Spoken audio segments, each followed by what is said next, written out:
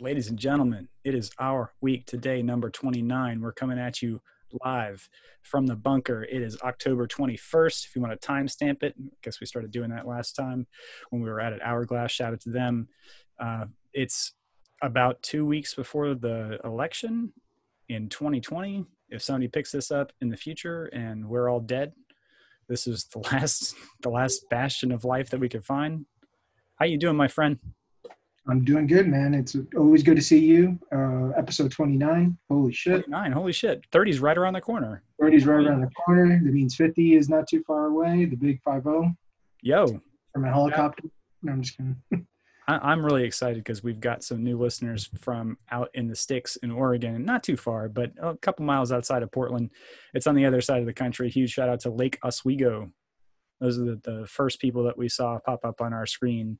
Hopefully you guys aren't experiencing anything too crazy because we know that Portland's one of those hot spots for riots and stuff. So it's a beautiful area. So don't burn it down. And I think natural fires too were an issue somewhere in that area. Yeah, but beautiful sunsets came out of that in Oregon and Washington State, even though California is burning to the ground. Those in the Pacific Northwest could just look and say, it's so nice, and sip their Pinot Noir, from outside the city and just shake it around. So nice. Cool. Shout out to our new listeners. That's absolutely. Thanks for joining, guys. Welcome to the team. Speaking of roses, because it's the Rose City in the Beaver State. I just realized that the Beaver State, and other things like that, and hearts and things like that. Our little podcast is now on iHeartRadio. So we're in the big leagues now, my friend.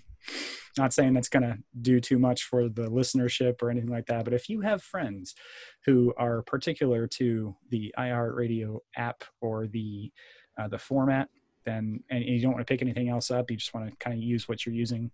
iHeartRadio is now carrying us, or we're carrying it. Either way you want to look at it. There you go. So, and that was all Trevor. So I really appreciate you setting it up. No. I think we, togetherness, we went and said we were going to do something about South by Southwest last year. And that is what gave us access to a few different folks who said, this is how you want to kind of grow your podcast and set things up. And this is advice, if you want, from a novice.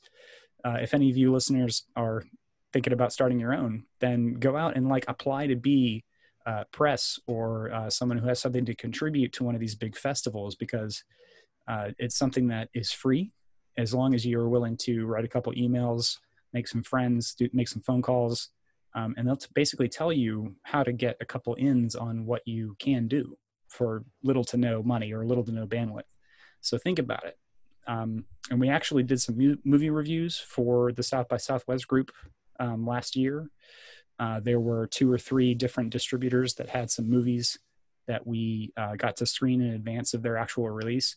A couple of them, Drunk Bus was one of them, and Teenage Badass. So we watched those movies and we did reviews on them for South by Southwest, just to get our name out there and just to see who we can meet and what we can get out of it. So we'll get into that a little bit more later. But if you want any advice or anything like that on that kind of process, leave us a voice message on Anchor and we'll get back to you, or hit us up on Twitter or any of the other formats that we carry.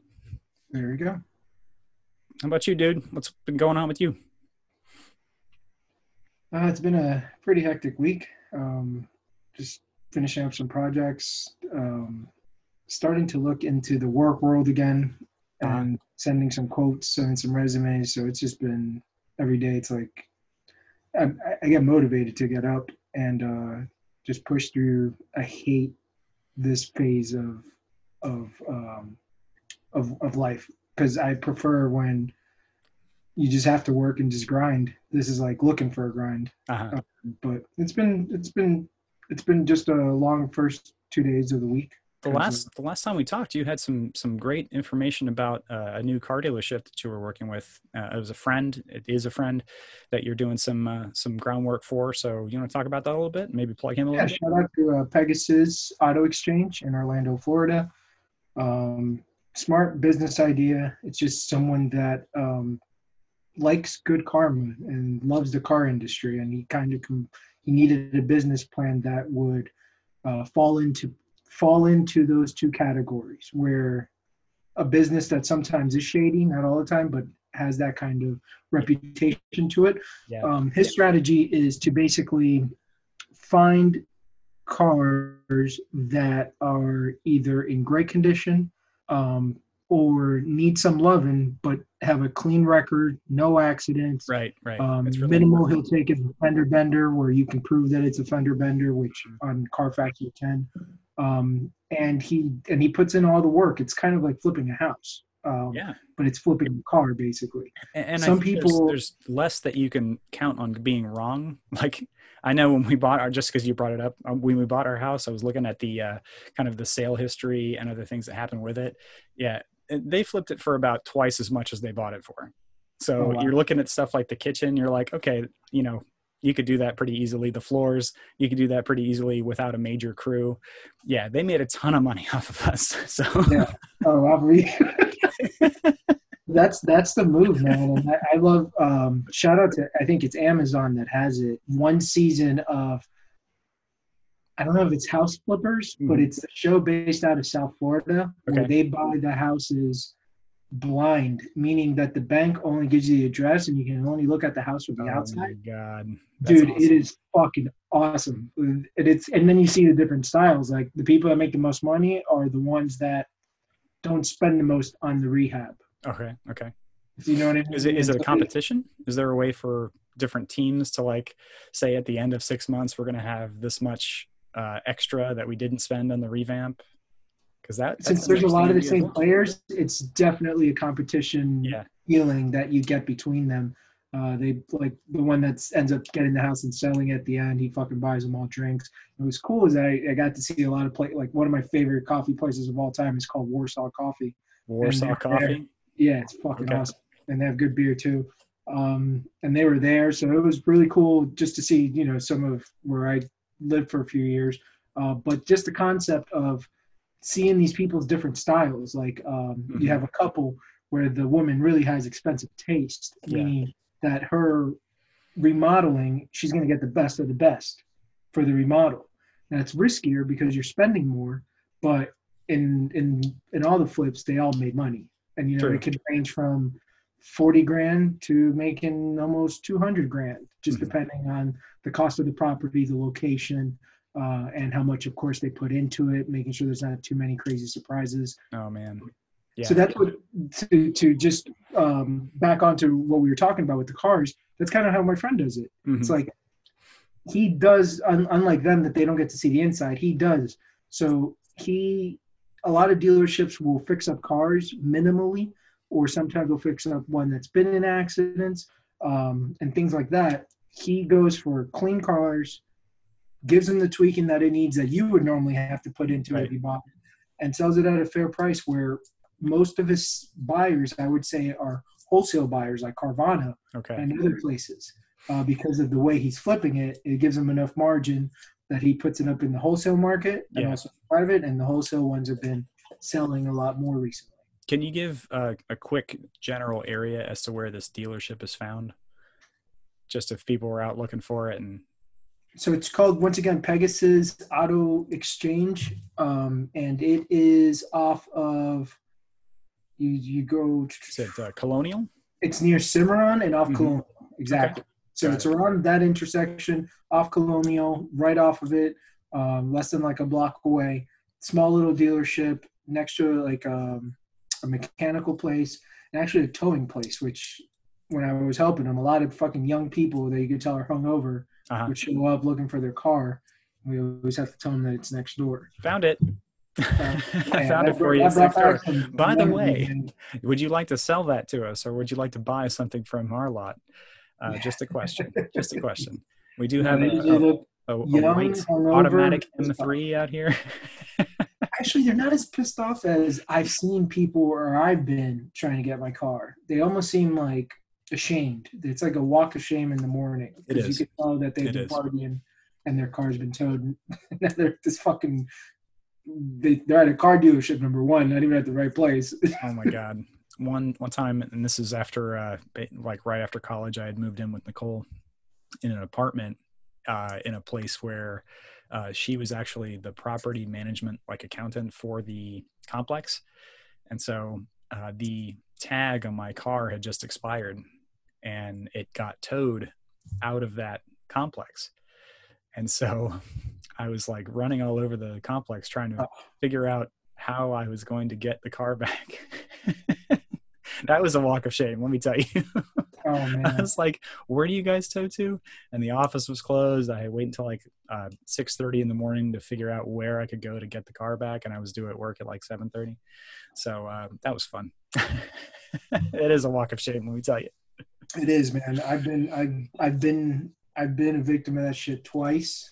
Once it wasn't even my car, but the fury that I had in me, Mm-hmm. I was like, if I don't care, I will remember this place when I'm 50, and if I have the power to, I'll blow it up, buy it, burn it down. That was so I will buy it and then tear it to the ground. and then tear it to the ground, burn everybody in it. Like, I was fucking heated. And this must have been in like the early 2000s, probably like 2003, 2004, 5, like going to Daytona spring break. And I just remember like it was a scam.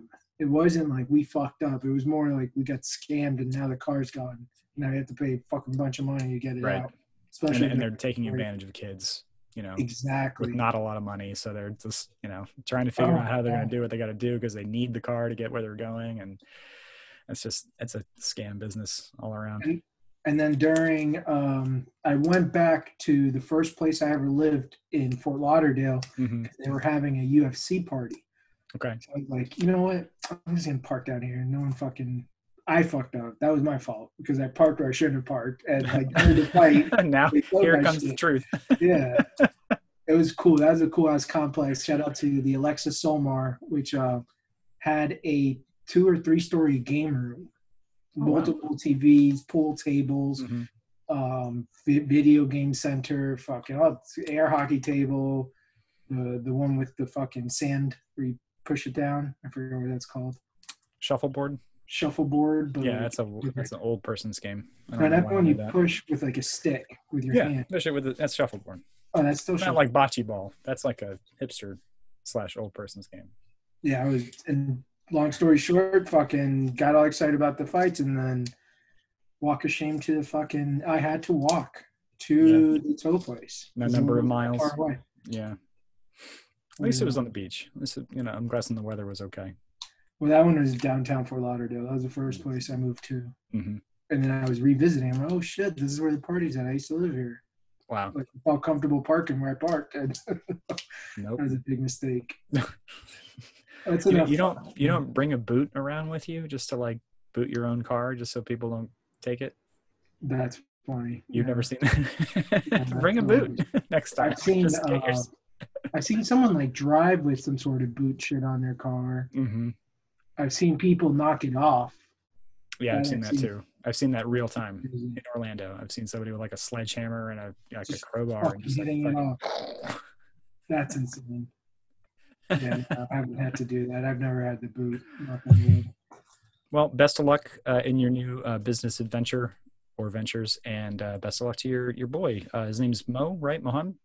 Mo. Yeah, Mo. Shout out to Mo. Pegasus Auto Exchange. Maybe we can have him as a guest in the future. I would like that. Yeah, I think he would do it. Yeah, he's a cool young, like the American dream type of immigrant, like where he's doing it right, man. And I always respect the hard work and at least this bit. I worked with him. If you guys don't remember from last episode, for a few months, I was like basically in a startup for the crazy Russian, which I actually enjoyed the work. It was just a crazy atmosphere. Yeah. And Mo was like the office manager, and like he handled a whole bunch of shit, more than just an office manager. It's not even enough. It sounds like a good mentor. It sounds like somebody you could learn a lot from, and someone who's gracious enough to say, all right, I'm going to show you how this business is run, and if you want to kind of grow into it, then you have that option. It's not there's no risk in learning from me because I'm only going to show you the right things to do. Correct. He joined the team because of his experience. I guess has always been with cars and car dealerships and lots and things like that. Right. And then him and I had to work together a lot, like to fucking fulfill whatever our duties were from our crazy boss. But him and I agreed on a lot of things, and we always thought things could be done better. And when COVID hit, it almost stopped him from pursuing his next step, which we both had left that company. And him and his business partner were planning on opening up a dealership. Right. COVID hit them hard, and luckily they had enough to survive. And yeah, now he's almost sold out of cars. Like, he actually made the comment that he's not buying cars right now. He kind of wants to see what happens with the election. Mm-hmm. And that sounds like really political, but it's mostly of like consumer habits are going to come out of that. What consumer habits are going to come out of that? That's what he wants to know, whether this person or that person wins. How is the auctions going to react? Yeah. Not so much like the consumer that's buying the cars. People will always need cars, but cars right now are expensive, just like houses are, in my opinion. They're a little bit overpriced. Well, used cars are actually going up in sale price, not necessarily value, but fewer people are buying used or new cars, because obviously there are fewer being built because of COVID. So you could do what I did and find, pretty much exactly what you want for a few years older. And as long as it's in great shape and it's not that used, you can save a ton of money. I think I paid like half of the initial MSRP for my car. So, I mean, you could do that.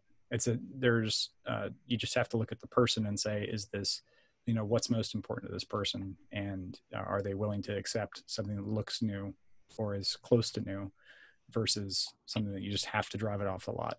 I love the feeling of a new car, but at the same time, I don't. I prefer a used car. Like, I know a new car, I already feel like, okay, you're not going to be worth this much as soon as it's sold. Yeah. And depending on the car, yeah. The used car has the same maintenance, like it's already had issues taken care of. Mm-hmm. Like a new one, you don't have to bring it in, right? Like same thing with the used one. But what I'm trying to say is that you can get the same experience and not pay as much with a used car. I think the key is to just understand what it is that you want out of the relationship, because when you do look for a new car, you're starting a relationship. You're like, okay, this is what I want, this is what I'm looking for, this is what I can't live without, and how long are we going to keep this up between you and me? Because it's a thing. Unless you buy something that's a classic or something that you're buying for resale value, you're going to get rid of this car. It's not a part of your family, so you've got to think about it in terms of how long do I want this to go on? And if you're comfortable with that and it has what you want and it's the right price, then go for it. But in the case of, like you said, if it's something brand new and you're like, okay, this is exactly what I want, I'm not going to keep it for 20 years. I might keep it for 5. Is it worth the cost of not getting something that's 6 months old? Because there are people who trade cars in after 6 months or a year, and you can get the benefits from that. Oh, yeah. Yeah.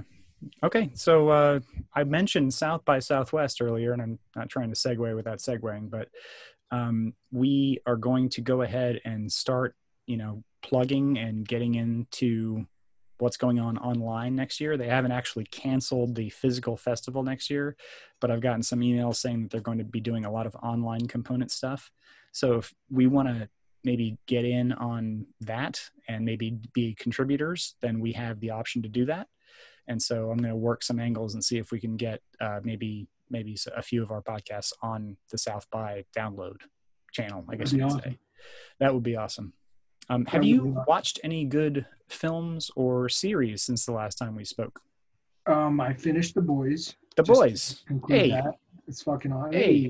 Hey. The Boys was pretty fucking sweet. I saw a documentary about, I think it's called Sour Grapes, and it's about bootleg wine. Bootleg wine. High-end wine counterfeits. Oh, shit. It was pretty cool. Sounds like fun. Can you talk about it a little bit? Can you tell us? I already knew a little bit about it because CNBC once had a special when this guy was arrested, but the documentary really went into it well. And it's all because you fucked with the wrong billionaire. Yeah. And that one billionaire was one of the Koch brothers here in Florida. And they kind of like when he bought over like his wine collection. First of all, it's fucking ridiculous. Like in his house I've never seen anything like it in ever anything, right? And just then rooms and rooms. It's a seat, like he has to type in some shit into the wall, like a hidden thing, and it opens a fucking rock cavern looking fucking thing. It's pretty intense. And he goes down and he just walks to look. down. Yeah. In Florida. Did he actually drink any wine in the course of the film that he was on? The first time I saw anything about this, I want to say he might have, and it involved him more than anybody. Right. This film, he was a part of it, but he wasn't the main feature. Yeah. But no, there was a lot of wine drinking that they did show, and they did represent. I learned a lot about what a Bordeaux is. And anyway, back to the Koch brother. So just to show you how you fuck with the wrong person, like especially if they have unlimited resources, right? You're fucked. Yeah, that's true. That's a dumb thing to do, is mess with rich people with a lot of resources. Yeah, like every rich person, like even like the Weinsteins and these bad rich people, they have like teams, right? And like some of these teams are gangster. They could be like Israel intelligence. It could be fucking former Green Berets, Navy SEALs. And they may not even know that those people are on those payrolls. You have no idea. You have just no acquaintances. idea. Hey, I hear you're in the intelligence business. Can you look into this for me?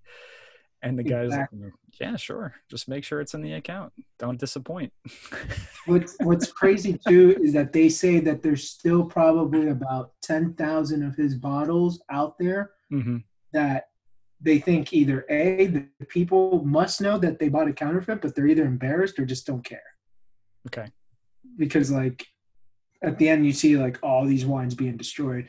The whole story's clever, and I'm definitely going to recommend it, so I'm not going to spoil it, but I am going to start you off on like why it's so gangster. And it has to do with like this young Asian dude, right? This young Asian dude just starts showing up at these auctions and starts buying fucking wine. Spending money. Just buying a bunch of stuff. Spending money. His stories, he makes friends with fucking Hollywood producers. He seems like a really nice guy, actually. He's not like an asshole. He's not too weird. Just a fucking not too weird. An Asian that knows a lot about wines. Well, I'm telling you, I mean, China's the biggest market in the world for French wine right now. So yeah, it doesn't not make sense. It's interesting when they finally start digging into him. But the Koch brother at an auction, he buys a lot of wines, and he stopped buying wines, I think he said, though, because of shit like this. He bought like over 400 bottles, and I think it was over like 10 million. Wow. Something like that. That's a lot. Okay, it is, but these are just the bootleg. This isn't even part of like his 25,000 bottle collection in this fucking dungeon thing. So he basically goes to the auction house and he's like, yo, I got him from you. Like, fix this. And they're basically like, sorry, bro. Like, it's an auction. You bought it. It's yours. Yeah. And he's like, what? That right there pissed off a billionaire to like where he sees red. And now there's no amount of money he's not going to spend to get you. Right. So then that's just a toy. That's just a hobby. It's just something he's looking into when he's not doing what he usually does. Right? Correct. This is like, one of I got a couple hours to kill. Let's see how this investigation into this fraud is going. Thomas Jefferson wine. Like he was so happy he finally got bottles from Thomas Jefferson's personal collection. Godly amounts of money, and they were fake. So my gosh. He's furious. Like I can only imagine. You can tell, and now that I've seen 2 interviews with him, like he gets heated about it, like about being ripped off at that level. And he's like, okay, so he calls his boy. This guy is like a fucking one of these old retired white cops. Okay. But this guy knows everyone. When I say he knows everyone, it's like he has unlimited budget, so he gets wax experts, label experts, glass experts, fucking former CIA people. With the former CIA people, now you can track anything. like, oh, he mentioned this name. Okay, okay, Go get it. this is actually Go not a look real into phone this. number. Oh my Absolutely. God, they can look into anything, and it just showed me that these people stay connected forever, and that's how some of them continue to make money afterwards. Because Yep. they just call an old coworker. He's like, "Yo, follow up on this number in fucking Indonesia." What can you And do the for current me? CIA guy, who's fucking was probably trained by this retired guy who owes him favors and shit. He's like, Yep. "Yeah, man, this is what it is," and no one will ever know. You That is know, the ultimate family business in the it intelligence community. I'm it sorry. is Like everybody wild. knows everybody and everybody uses everybody. It's amazing. Everybody uses everybody. Mm-hmm. And that is the type of, like, when he said he brought in wax experts, cork experts, like Yep. he brought in not just one guy that knows about wine, he brought in every fucking expert to a bottle to get these people. Right. And it was on. And then it was just like, okay, we found the culprit. Now let's start taking away, let's unsolve this mystery and this puzzle. Sounds beautiful. I would like It's to a watch good, that. If you could pass along the title of that, that would be cool to see. I think it is Sour Grapes, and I think it's on. Sour And I grapes. saw it on Netflix. Let me just Cool. double check. I'm just gonna type it in. Yeah, Sour Grapes on Netflix. It came out in 2016, hour and 26 minutes, and yeah, I watched it. It was pretty sweet. Okay. So I will definitely check that out because I'm something of an enophile. That's a wine lover. And I know a little bit about it. And I don't know everything about it, but I'm not like a sommelier, not a master sommelier, but I can recommend things and I can provide some notes if pressed. So The sommelier that they had in there, like when he talked about the main guy, like the guy that was behind everything, he goes, Mhm. "It's his knowledge of wines is like unheard of. It's like it's so sick. Like he must have had thousands and thousands and tens of thousands of wines Right. to just know what he did. And like The standards he are was ridiculous. The standards for that level of education are ridiculous. To even get into a program like that, you have to exactly like know all that stuff. And you have to train for years and years and like know exactly what to tell a customer and to tell a client, if you will. So it's a super exclusive type thing that, and I never considered that level of exclusivity when, you know, we'll do like a wine party at our house or something like that. And I'll say, you know, what do you like? And they'll be like, oh, I like, you know, something a little sweet or dry or, you know, different, you know, basic stuff. And it doesn't matter if you're serving like a $50 bottle or a $5 bottle. If it's what they like, then it's great. Like it's to them, it's great. And that's, you have to understand that nuance. It's not necessarily a dollar value. It is what the customer or the client expects. Right. So you could, again, like you said, you could wrap something up that has history. The company has history or the previous owner has history. But it may be pretty cheap stuff and it could be worth a lot based upon where it's coming from, but it might still have low quality based upon, you know, the interpreter, I guess you from could the say. next, yeah. It's always going to come down to your own taste buds. Like Right. whether you're a billionaire or not, you're going to only drink shit that you like. Mhm. A quick funny story is one of my New Jersey friends. He was doing a lot of personal training and things like that with some higher end clients. Right. I was lucky enough to get invited to a New Year's party from one of his clients. Flew him from New York to Miami to his Miami mansion. Like he's a billionaire. This fucking one particular client. And one of the things that they did is that they'd like to fuck with my friend. His name is Mo too, actually. And they're like, hey, Mo, come try these two wines. And one of them was like a cheap bottle of wine, probably like $10, $5, right? Right. The other one's like a $900 bottle. Okay. And like, Mo was like, you know, he tries them both, and without a doubt, he went for the cheaper one. He's like, this one tastes like shit. This one tastes like good.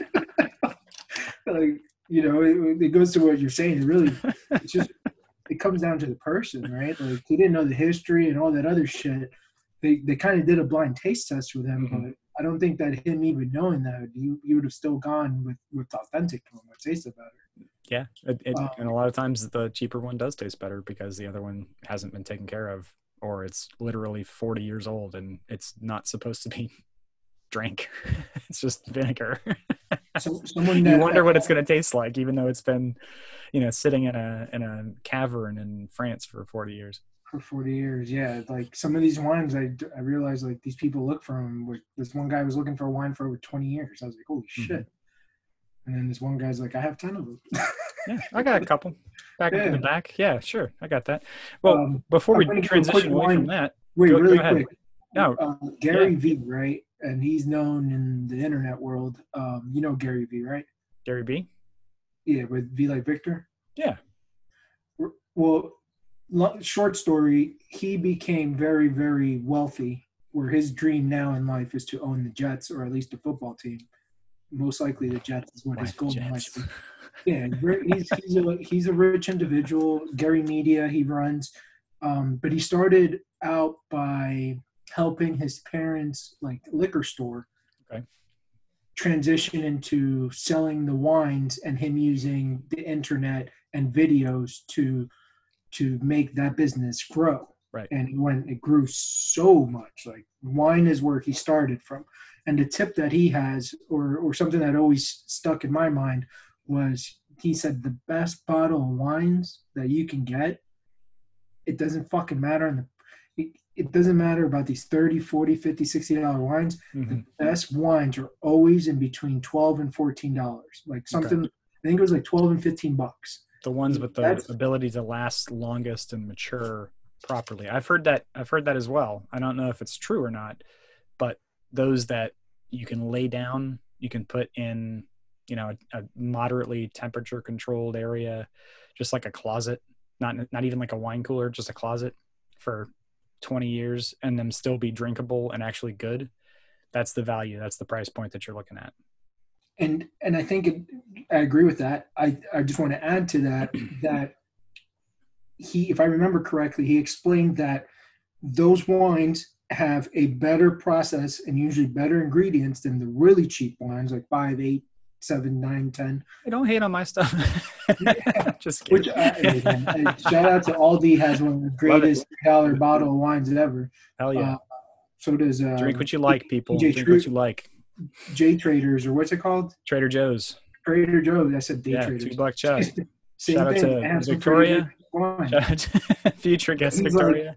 Like, oh my God. They do some processes that the really expensive wines do. Yep. But then they don't. Maybe the bottle's not as nice. It's the ingredients and it's the shipping. It's the fact that the bottle is a certain shade of green versus another. Yeah, I mean, I get it. There's all kinds of variables, and that's why it's such a precise business, and people have so much ability to influence. If they're in that business, they want to say, I want to sell to this market, lots and lots of wine to this market. So it has to be relatively cheap because we have to make a ton of it to make money, or we have to have all these quality ingredients, like super high quality stuff, grapes that are, from vines that are 100 years old, from the old country, all that stuff has to be in this particular kind of glass, has to have this much percentage of the bottle covered in labels, so there's less light that can get through. That all adds up, and that's how they make their decisions with the business. Word. So real quick, speaking not of wine but of beer, I've got the Florida Avenue Brewing Company Passion of the Heights. This is a wheat ale that also has hibiscus in the brew. It's not too sweet. It's about 4.5%. It's a very nice hot weather beer, and I would recommend it. I give it an 8.2. Wow, that's a pretty high score. Mm-hmm. I'm going with the traditional. Boom, La Stella. Stella. I mean, Stella's, you can't go wrong. I love a Stella. It's a good lager. Mm. Yeah, it's in or outside of the chalice. That's a nice. That's always 7.8, like a high, good tasting, good quality beer. Well, it's a classic. Let me tell you. It is a classic. Anything else that you watched on the telly? I'm trying to think if there's anything in particular that really sticks out. My girlfriend was finishing up some shows, so I would jump in there. She was binge watching The Office. Mm-hmm. Did you ever see the whole series? My wife is the biggest fan of The Office, and she's probably watching it right now. Are you serious? I think she's watched it all the way through a few times. Yeah. Oh, really? Yeah. Are you a fan like that too, or I never used to like it, and it's certain parts have grown on me. That's probably just because I've seen those parts and laughed. so many times? Yeah, a couple times. So that's one show that I never gave the opportunity to, but I think I saw the majority of that. Movie wise, no, did you go back to the theater? I have not been back to the theater because the theaters in Orlando, at least, have been closed.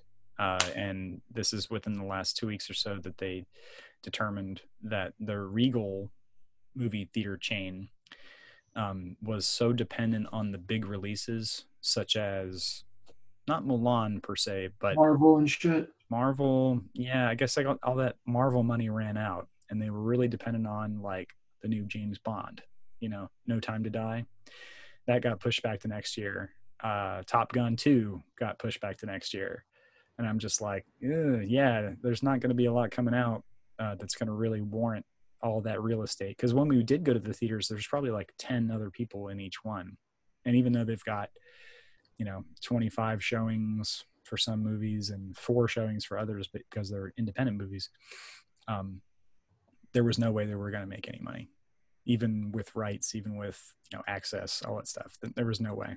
Even if the studios were paying them to take the film with no, like, even if the relationship was reversed, they still weren't going to make money off 15 people in the theater.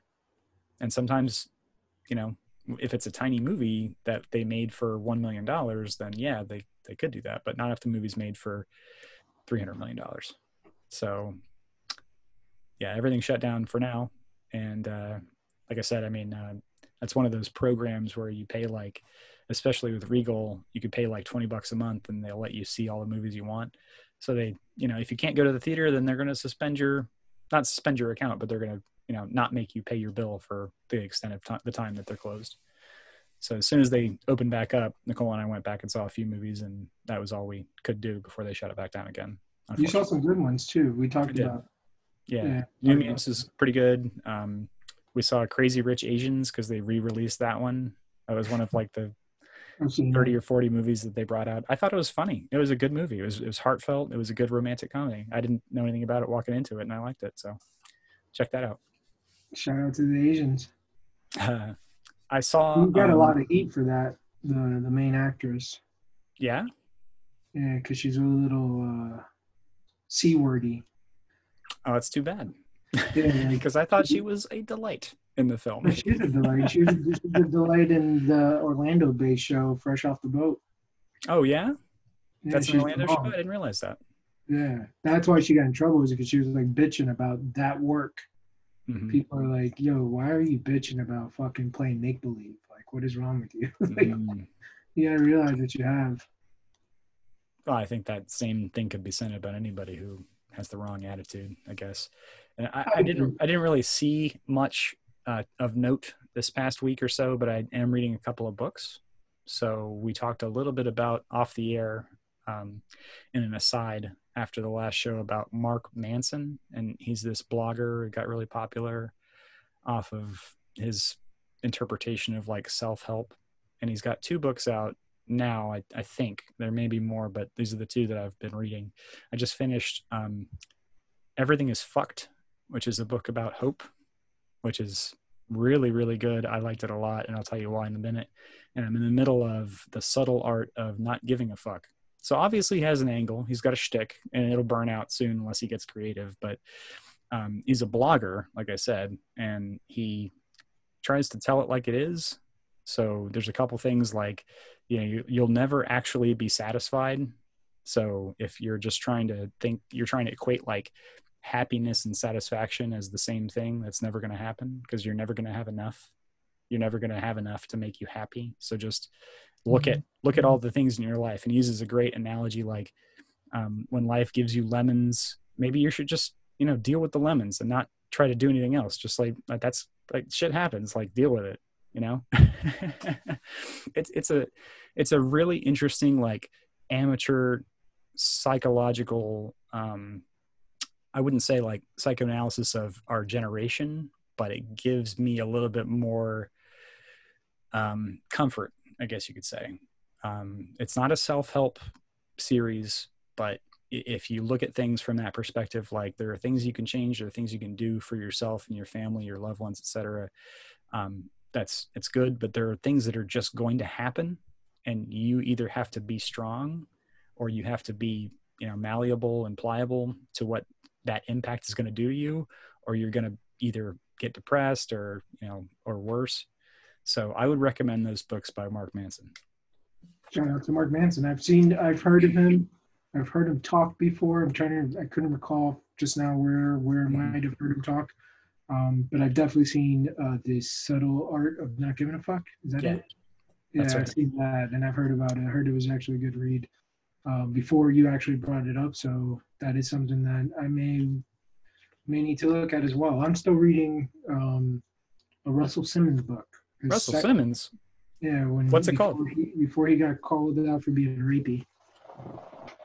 It is Super Rich, I think. Super Rich? Yeah, which it's weird why he named it that way, blah, blah, blah. I only picked it up because I saw him speaking at Google. Right, right. And after that, I was like, all right, like, I see what you're trying to do and what you're trying to present. And he was a big proponent of schools adapting they can't call it meditation because like that bugs parents out, especially religious people. Mm-hmm. So it has to be like quiet time.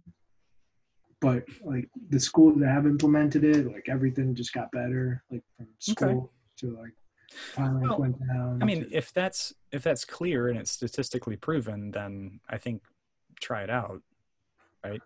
And let's, of course, look at the method, look at how it's being pushed to kids or students of any age. But in one example, like the school, I think it was DC that he went to, they get like an hour of it, but to not force the kids to like, like you said, it has to be a certain structure. Mm-hmm. The kids is allowed to read, just sit there quietly, meditate, do whatever they need to do, but it's a quiet time. Mm-hmm. It's like it's a time to, I don't know, it's almost like re-energize.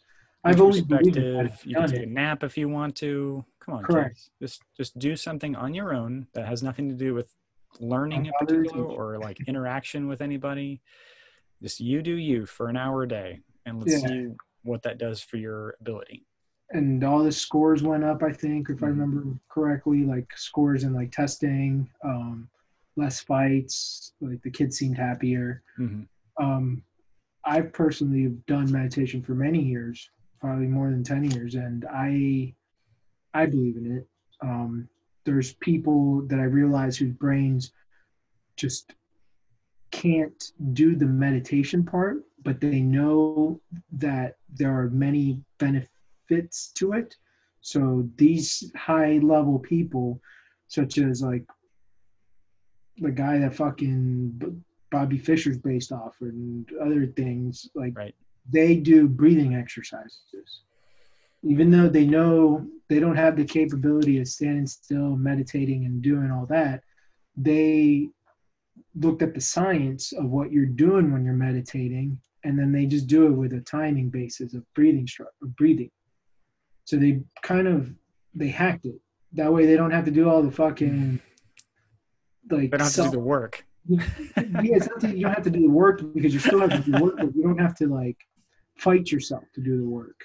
Okay. Because the way that their brains work, it's almost like a robot. So they're like, all right, we're going to do breathing exercise for 15 minutes, go. And then they get into the same place that someone who is praying deeply or is meditating deeply get to.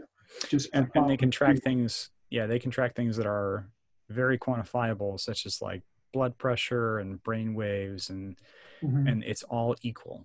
Some people get it from prayer. Some people get it from meditation. Some people get it from like sitting and staring at a blank piece of paper.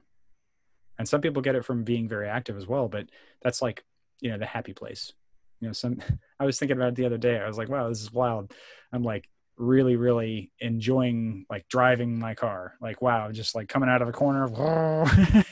It's like, that's something that gives me a rush. Or like like snow skiing, or it could be the same feeling as like hugging your daughter or like something like that. And you know, different people have different ways of achieving that, but You know uh, what that is?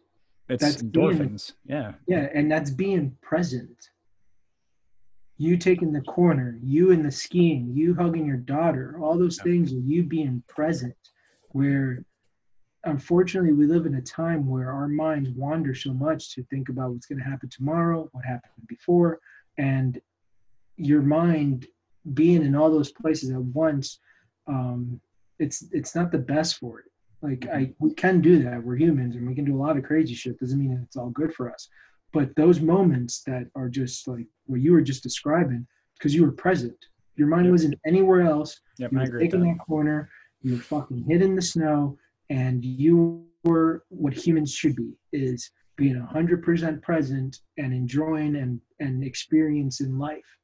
um, a lot of things out of our control, unfortunately, create Distractions, right? distractions Distractions from, and a lot of things yeah. that keep us out of staying in the present, whether it's worrying about a job, bills, fucking family members, like meaning like health wise. It could be Mm-hmm. relationships. It could be just even sports, even things like that. Like thinking about what's going to win, what's going to happen. Oh, Right.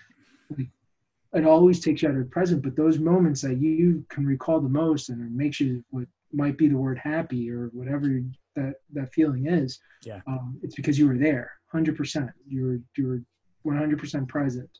And I think that's something that um, I wish they did teach more. Maybe that is the key, is some sort of quiet time meditation, things that Mm-hmm. future generations can have more in their lives, because Yeah. there's no To, greater to, feeling than that. to key into that focus, you know, and it's not necessarily even ranking the things that you're doing in your life or like making things more important or less important.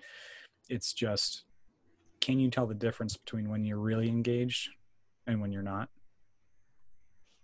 That's it for me. Like, I'm not thinking about anything else, and in that moment, that's when I'm keyed in, right? Because there's that many other seconds or moments during the day that I'm not. I'm thinking about 10 things at once, and none of them Exactly. is getting the level of care that it needs. But in those moments, that's, that's what really does matter, or that's when I'm really focused. Yeah, and I think that humans should just live in those moments more. Yeah. I don't know if that's some hippie shit, but I, Let's write a book, dude. I think that's a great start. that's kind of like what Super Rich is about in the beginning. I just stopped at the place where he's about to teach people that have never meditated how to meditate.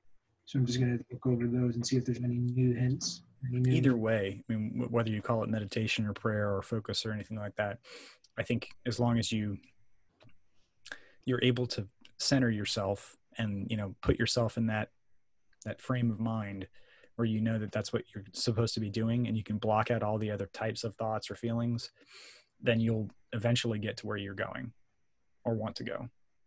And that's a really cool thing to do, to be in control of your own thought process. And he's like, I'm going to do this, I'm going to settle down, and I'm going to focus, and I'm going to pray, or I'm going to meditate. And if you can get there, then there's got to be some kind of a positive message there. There's got to be some kind of a positive output. However you do it, just do that, and get to that place so you can get out of the other side and be like, all right, I'm good. Exactly. Yeah. And one thing that I've also have learned throughout my years is there is a way to channel that type of presence and that type of feeling that you have of what we were just discussing, but also doing it in your work or in your passions. Mm-hmm.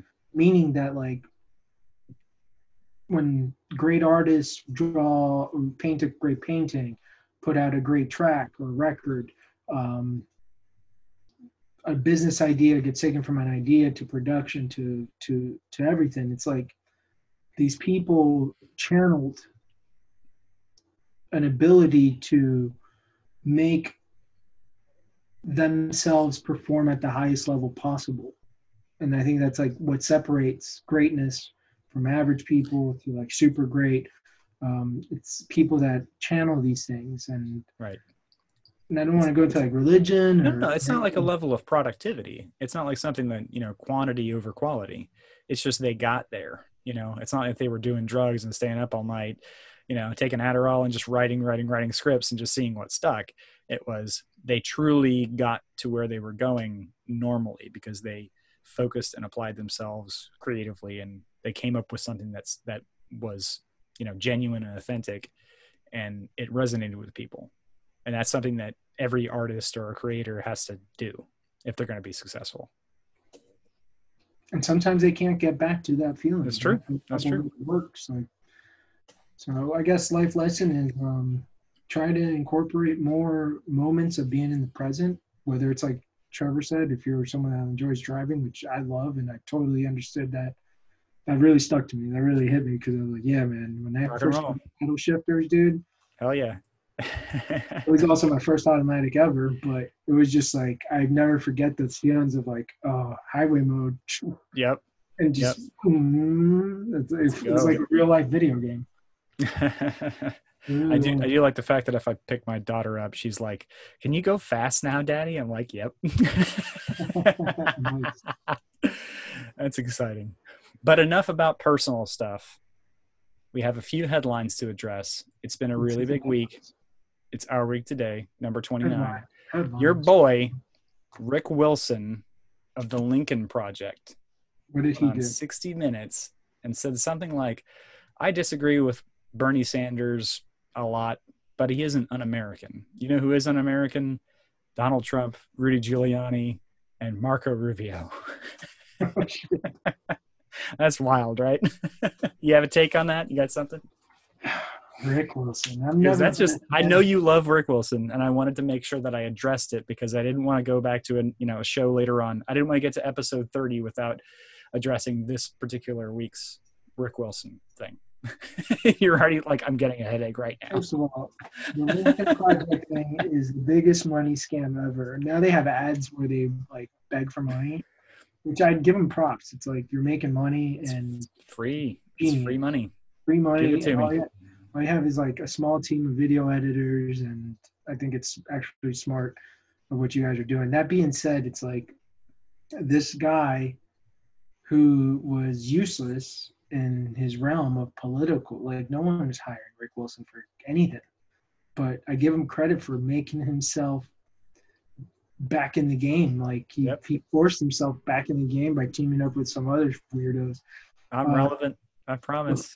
The fun fact about Rick Wilson is that like, it's crazy how many people on the left and these Marxist and leftist people will like, not all of them though. Some of them do get mad and recall that Rick Wilson's a piece of shit because they'll pull up some old fucking. He was super right wing. They'll never forget.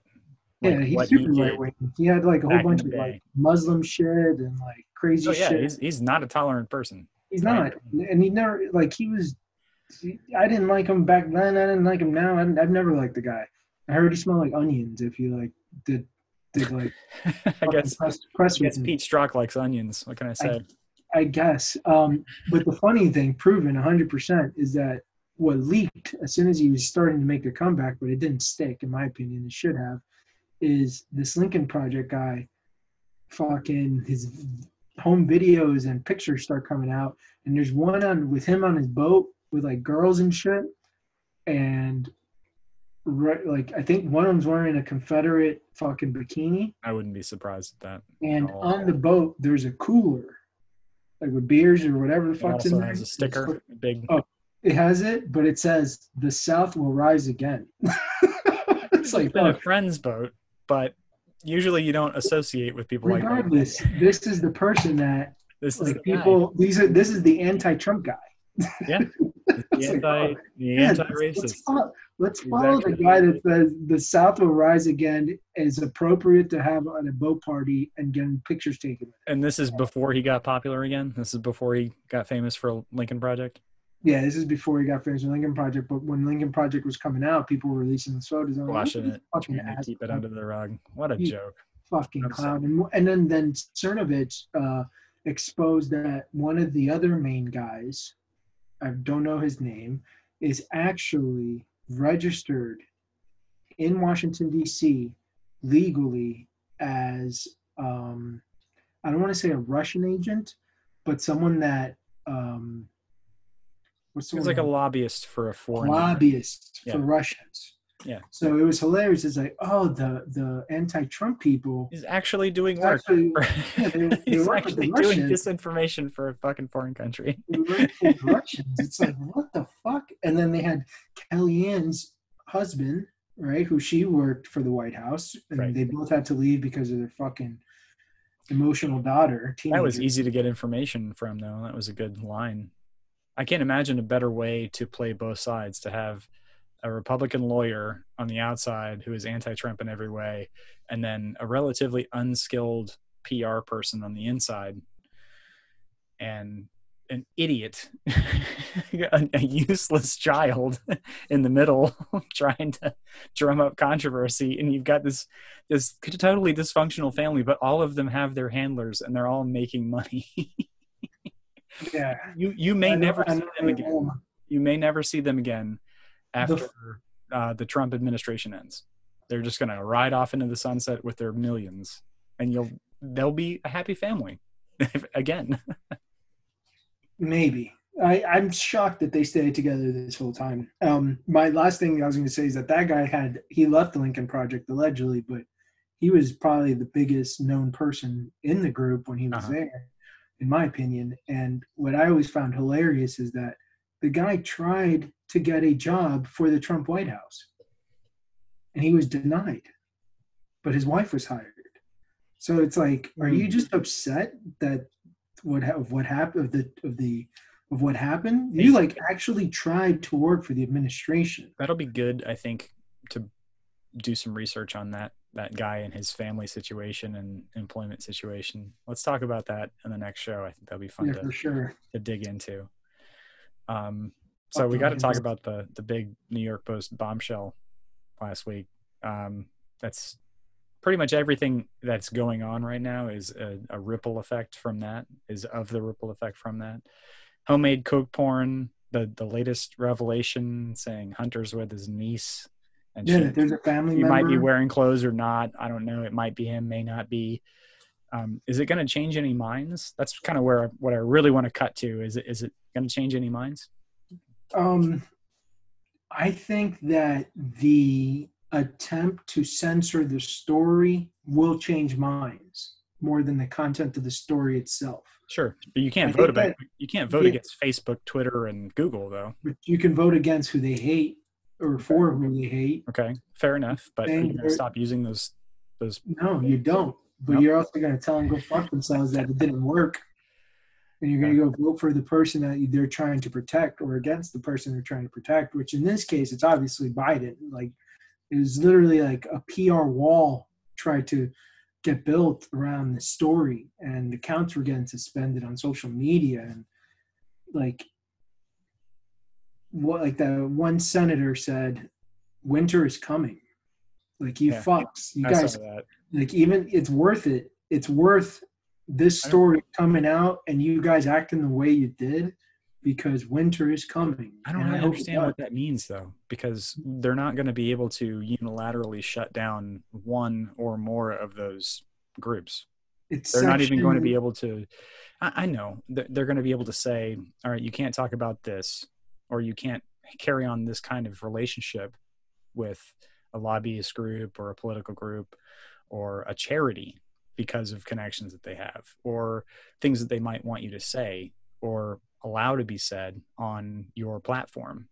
And I think it just goes right back to, we're talking about Section 230.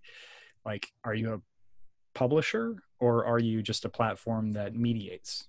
And the second you stop letting individuals say one thing and then other individuals can say another thing that's politically different, that's when you become a moderator. That's when you are essentially changing your relationship with the public, right?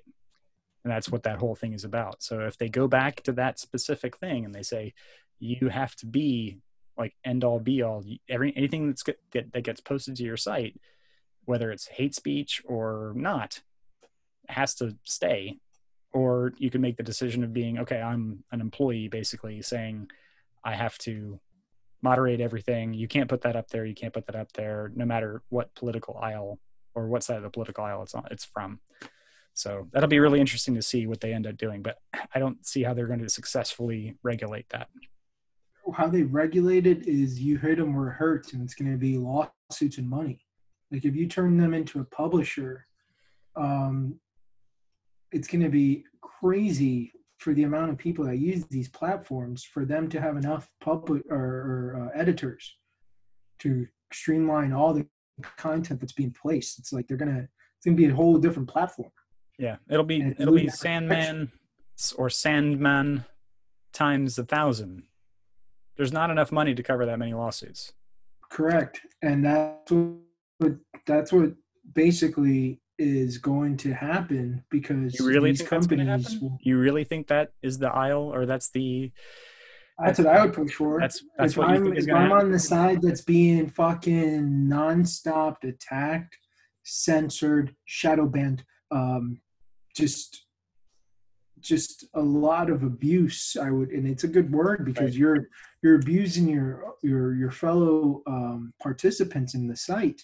And a lot of people are like, it's a free site, you don't have to use it, go build your own, go use a different one. Like, that doesn't work like that, man. Like, just because a business owner maybe doesn't want to serve a black person or Spanish person, like, that doesn't make it right. And that's kind of like what I always respond to fucking idiots. They're like, oh, it's a private business or blah blah blah. It's like, no, it doesn't matter. It's like you can't choose to make one group of people the enemy on your platform, right? Like, you can't. Okay, so let's use the example you just provided. Just hear me out. Yeah, of course. So you sell Colombian food that your mother makes. You're at the storefront, and a group of hooded white men come in to your store, and you're like, can I help you? I don't know what you would say. But if they're paying customers and they're not, directly threatening your life, you'd still serve them, etc. Yeah, fuck it. They're fucking just customers. I don't give a fuck what you're wearing, dude. There's men in dresses. You know what I'm saying? And that's normal in 2020. Okay, that's a different story. I mean, that's going to happen anyway.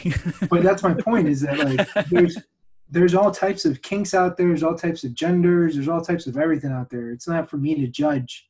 It's me to judge your actions. And your actions that you're trying to buy fucking food, I'm going to sell you food, right? The actions, because we were going way off, it's crazy to think that there will be no retaliation, right? And oh yeah, you can't. It's almost like in my opinion, they should have happened already. It should have already happened. I just think they're so intertwined also with our intelligence agencies. I don't think that it's as black and white as them being private. I think that they already have these backdoors to our intelligence agencies, obviously for security reasons.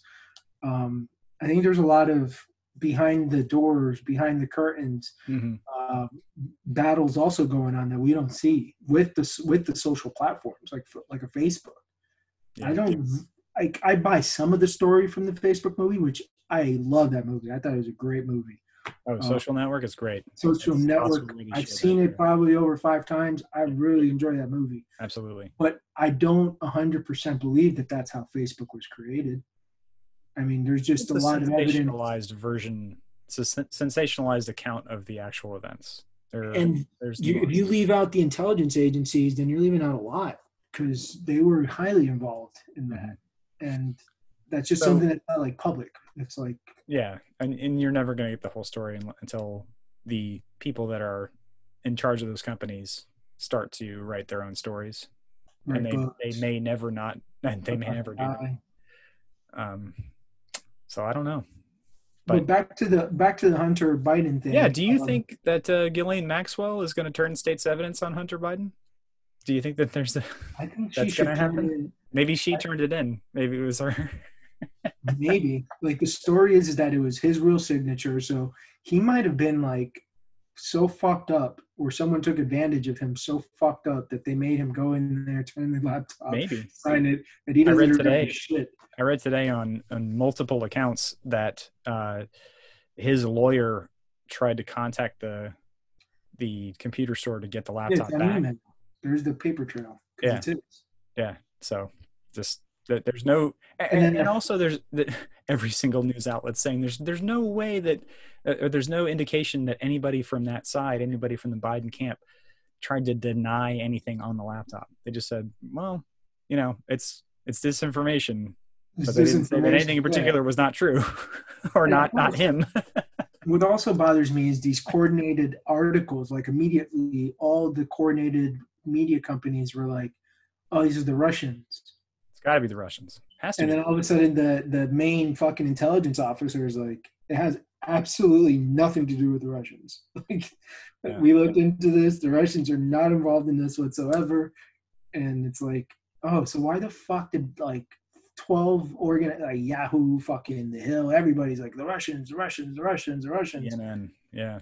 That's what I don't like, because that is, to me, more dangerous than an out of control president, to be honest. Out of control president we can take care of, right, as a society, but for the people that we trust on, who are just supposed to report, people that are tired from work, people that had a long day and just want to just get some information, we don't need to be battling you guys. You guys are supposed to be there just to provide us information so we can make better decisions. But instead, you guys are like fucking activists. I may not believe in the activism you're fighting for. You may be a fucking R word, in my opinion. Like, I hate that. And that, to me, might be one of the main reasons that Trump might win this election.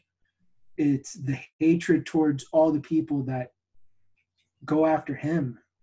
No, it's the position of responsibility that they're not acknowledging. The responsibility of, journalistic integrity and, saying exactly what happened, like truthful reporting, basically. Yeah, just provide the fucking facts. If all you did was that, and you gave both sides the same amount of, I don't know what you call it, coverage, criticism, or if they were just antagonistic to both sides as much as they were to one in this case. And I think that would probably be okay. If the press was consistently anti-government, that would probably bring out a lot of stuff that nobody really knew, I would be okay with that, but that's not who they are. They completely always now agree with former neoconservative fucking war hawks. They always that's agree true. with like sell the story so we can have another war. Yeah, it's not, I just don't understand how, I don't know. And some of them are elite, like a lot of these journalists that make it to these papers are like not Jeffrey from poor Toobin. families. They come from fucking, who'd you say? Jeff Toobin. Yeah, shit. Yeah. There's a lot of I couldn't get away from this show without saying that. Yeah, fucking weirdo jerking off and gets caught with women on a conference call. He was already a scumbag. I remember calling him out years ago. He was a scumbag. You knew he was a shithead. He was a scumbag because he impregnated his coworker's daughter. Jesus. Yeah, he's a horny fucking weasel fucking scumbag. Like, don't trust these people. I mean, I'd say 1 in 10. 1 in 10 journalists is somebody that you could say, yep, that guy's either telling me the truth, or that person, that woman is in it to tell the story as it is, as they heard it from somebody's, direct input. But otherwise, it's all just so much conjecture. You read so much, and it doesn't matter. Like, the newspapers are dead. It's all opinion. It's all opinion. Yeah, and you get billionaires who you think they're doing a good job. They're like, they're buying a newspaper. What they're doing is creating like PR coverage and protection mechanisms and attack mechanisms. A lot of people think that Bill Gates does that too, with like just the amount of money he gives into certain groups that can no longer talk bad about him. What are the first two initials of MSNBC? Yeah, exactly. You know how you can make the truth? Own it. Own it. The truth can be adjusted. And I'm not saying he's doing evil shit or anything like that, but like, I'm just talking about like Bezos, the Carlos Slim or whatever that owns the fucking New York Times. Like, you're basically buying coverage so that your business is left out, but you can attack enemies. You can take money to attack people. You can protect people that you like. Like, we just need good old fashioned, and then maybe it never existed, but It did though. There used to be a law.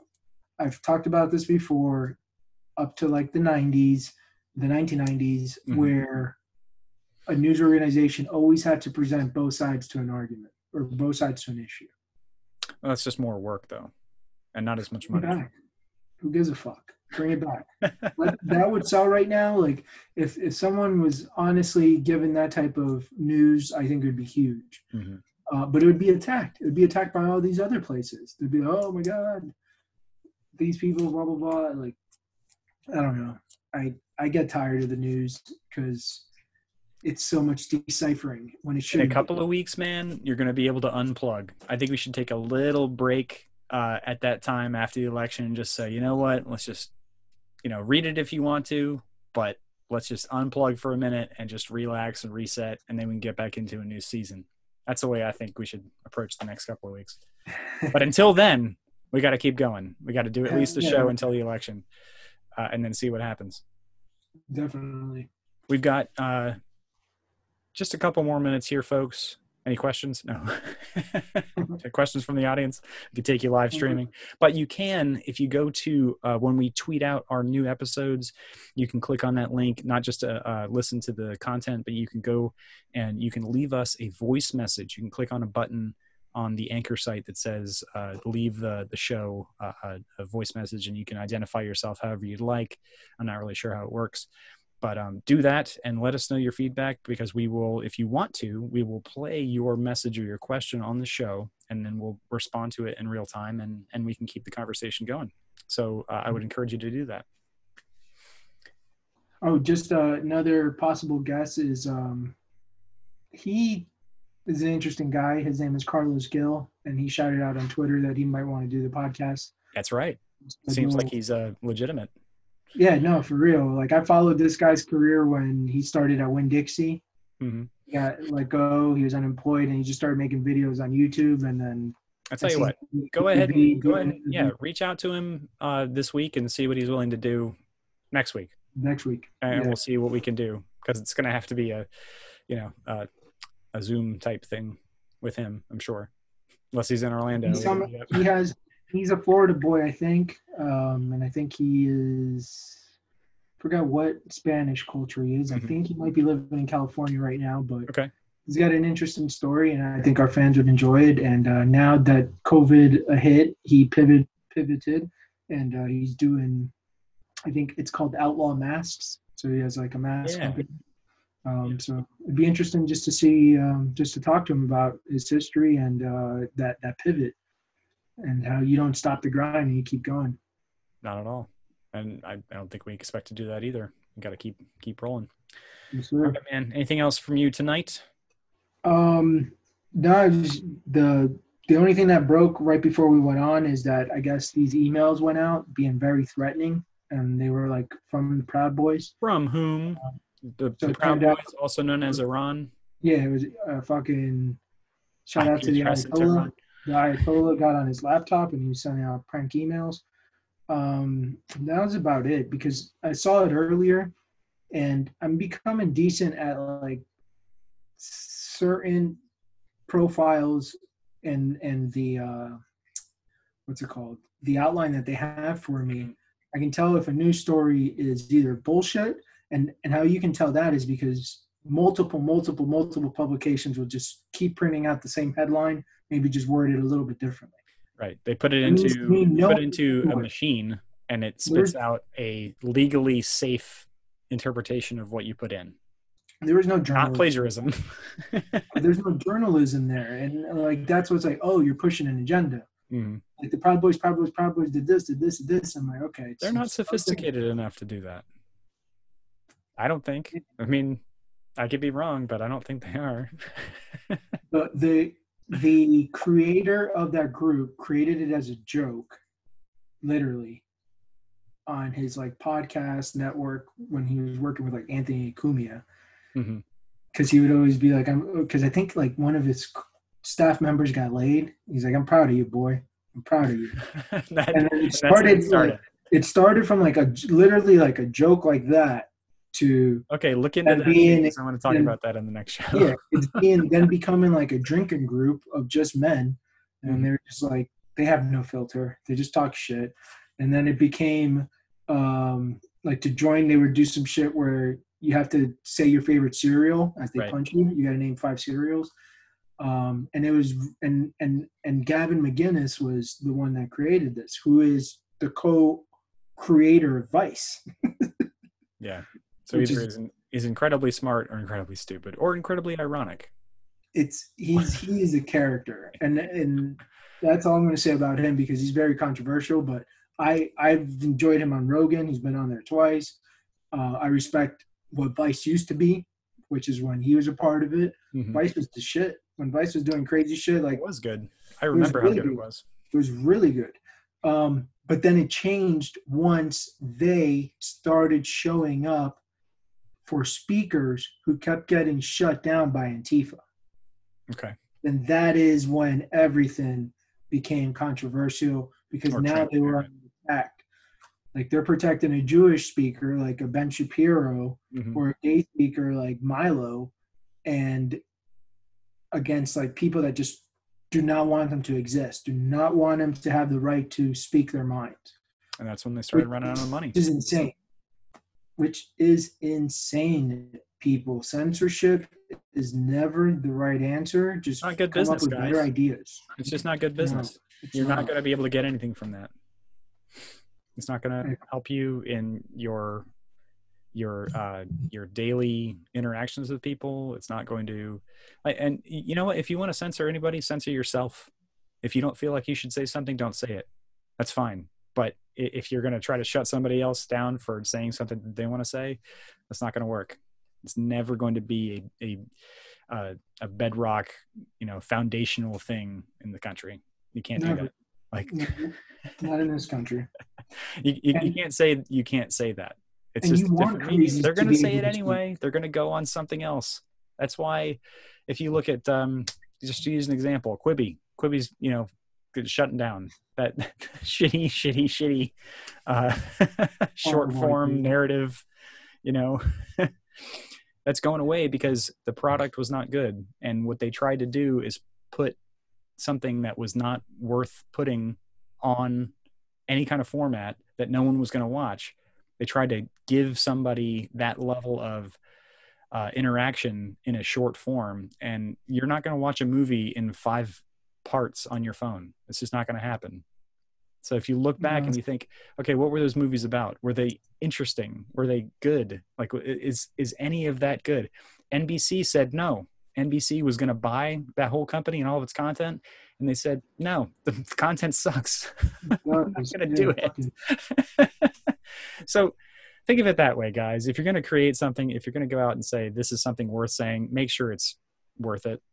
Like, if you're going to put it out there and it's going to represent you like we do on this show, opinions are opinions.